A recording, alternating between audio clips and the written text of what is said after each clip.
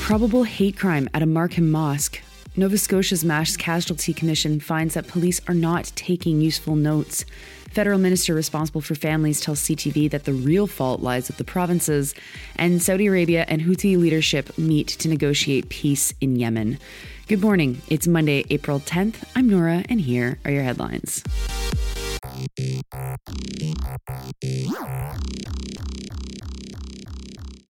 Members of a Markham mosque were attacked last Friday morning. Sharan Karunakaran was arrested for uttering threats, assault with a weapon, and dangerous driving. What's weird is I can't find an explanation in any of the reporting for why he wasn't charged with hate crimes. Karunakaran allegedly entered the Islamic Society of Markham, tore up a copy of the Quran, and yelled racist and Islamophobic comments at the people in the mosque. Most of the media reports make reference to the driving attack of the Asfal family in London, Ontario, where 4 family members were killed. Some reports also list other Islamophobic attacks that have happened at mosques too. And as it's Ramadan, the mosque was more full than it normally would have been at that time.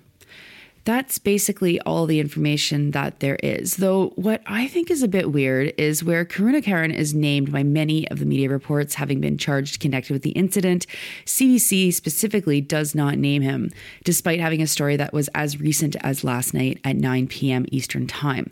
They just refer to him by gender and age throughout the article. So lack of explanation for why there's no hate crime charges, some media like CBC not actually naming this individual, these for me are all signs that journalists are still not getting how to cover hate crimes. Anyway, here's hoping more information comes out in the next couple of days. Next, to some reaction to the Mass Casualty Commission, which released its report last week. It was examining the police response to the mass murder at Portapique, Nova Scotia 3 years ago. CBC's Catherine Tunney has zeroed in on the part of the report that found that the notes taken by responding officers that night and day were, quote, illegible, missing, and deficient overall, unquote. The Commission's report straight up says that omissions or errors in a police officer's notes aren't reason enough for courts and tribunals to decide that something did or did not happen because of the state of note-taking is very bad generally. This means that just because a police officer didn't write something down or what he wrote was incomplete or incorrect, that on its own cannot be used to prove or disprove that something happened. At the Mass Casualty Commission, when she testified, former head of the RCMP, Brenda Lucki, said, quote, we stress that importance, and officers are provided feedback on good notes, poor notes, and they get so busy that it's one of the first things, for some reason, in some cases, to drop by the wayside, unquote.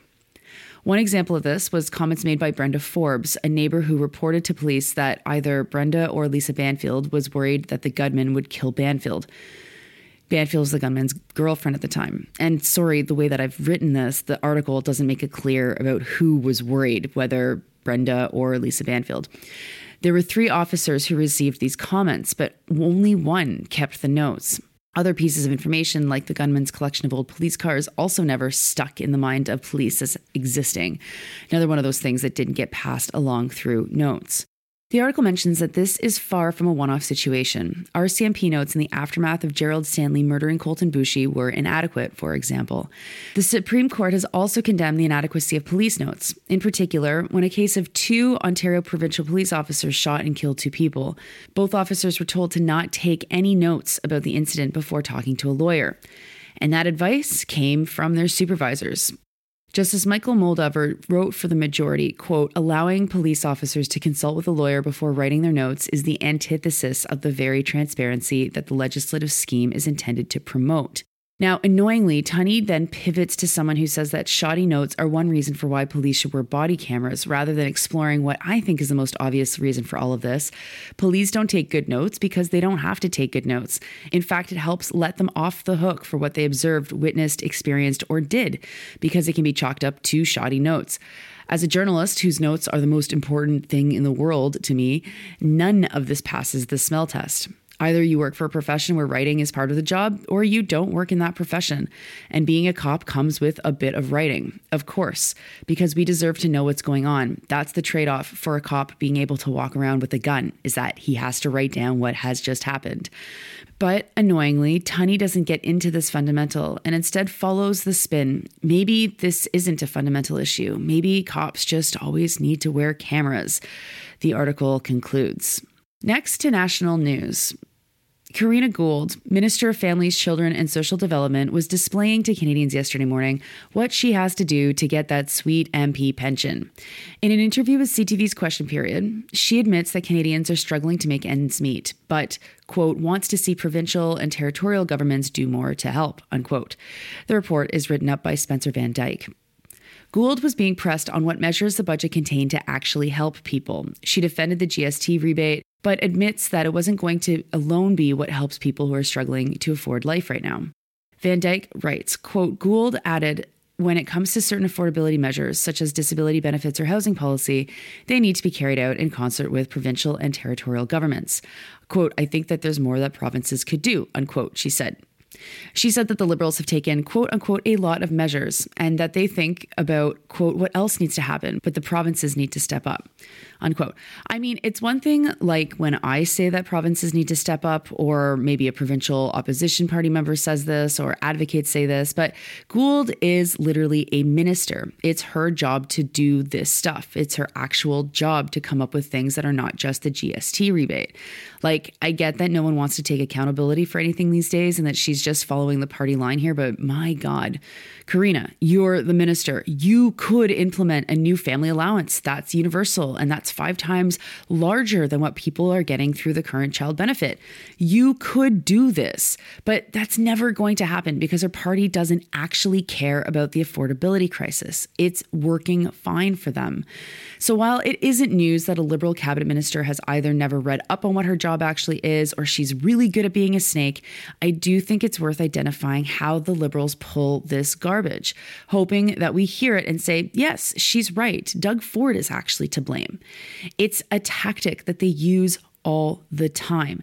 You have a minister who's literally responsible for this and then goes on national television and says, well, actually, this isn't my fault. Lady, it is literally your fault. It is your fault. It is your government's fault. And regardless of what the provinces are doing, you have a responsibility to do better.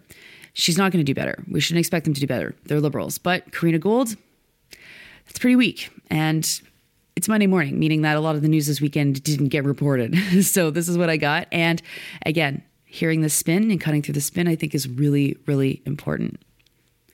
And finally, officials from Saudi Arabia and Oman have held talks with the head of Houthi Supreme Court Counsel Mahdi al-Mashat in Sana'a to try and end the civil war in Yemen. This news is being reported by Saba, a Houthi-run media outlet, says Al Jazeera. Oman has been mediating consultations between Saudi Arabia and Sana'a, controlled by the Houthis. The talks were boosted last week since Saudi Arabia and Iran agreed to reestablish links in a deal brokered by China.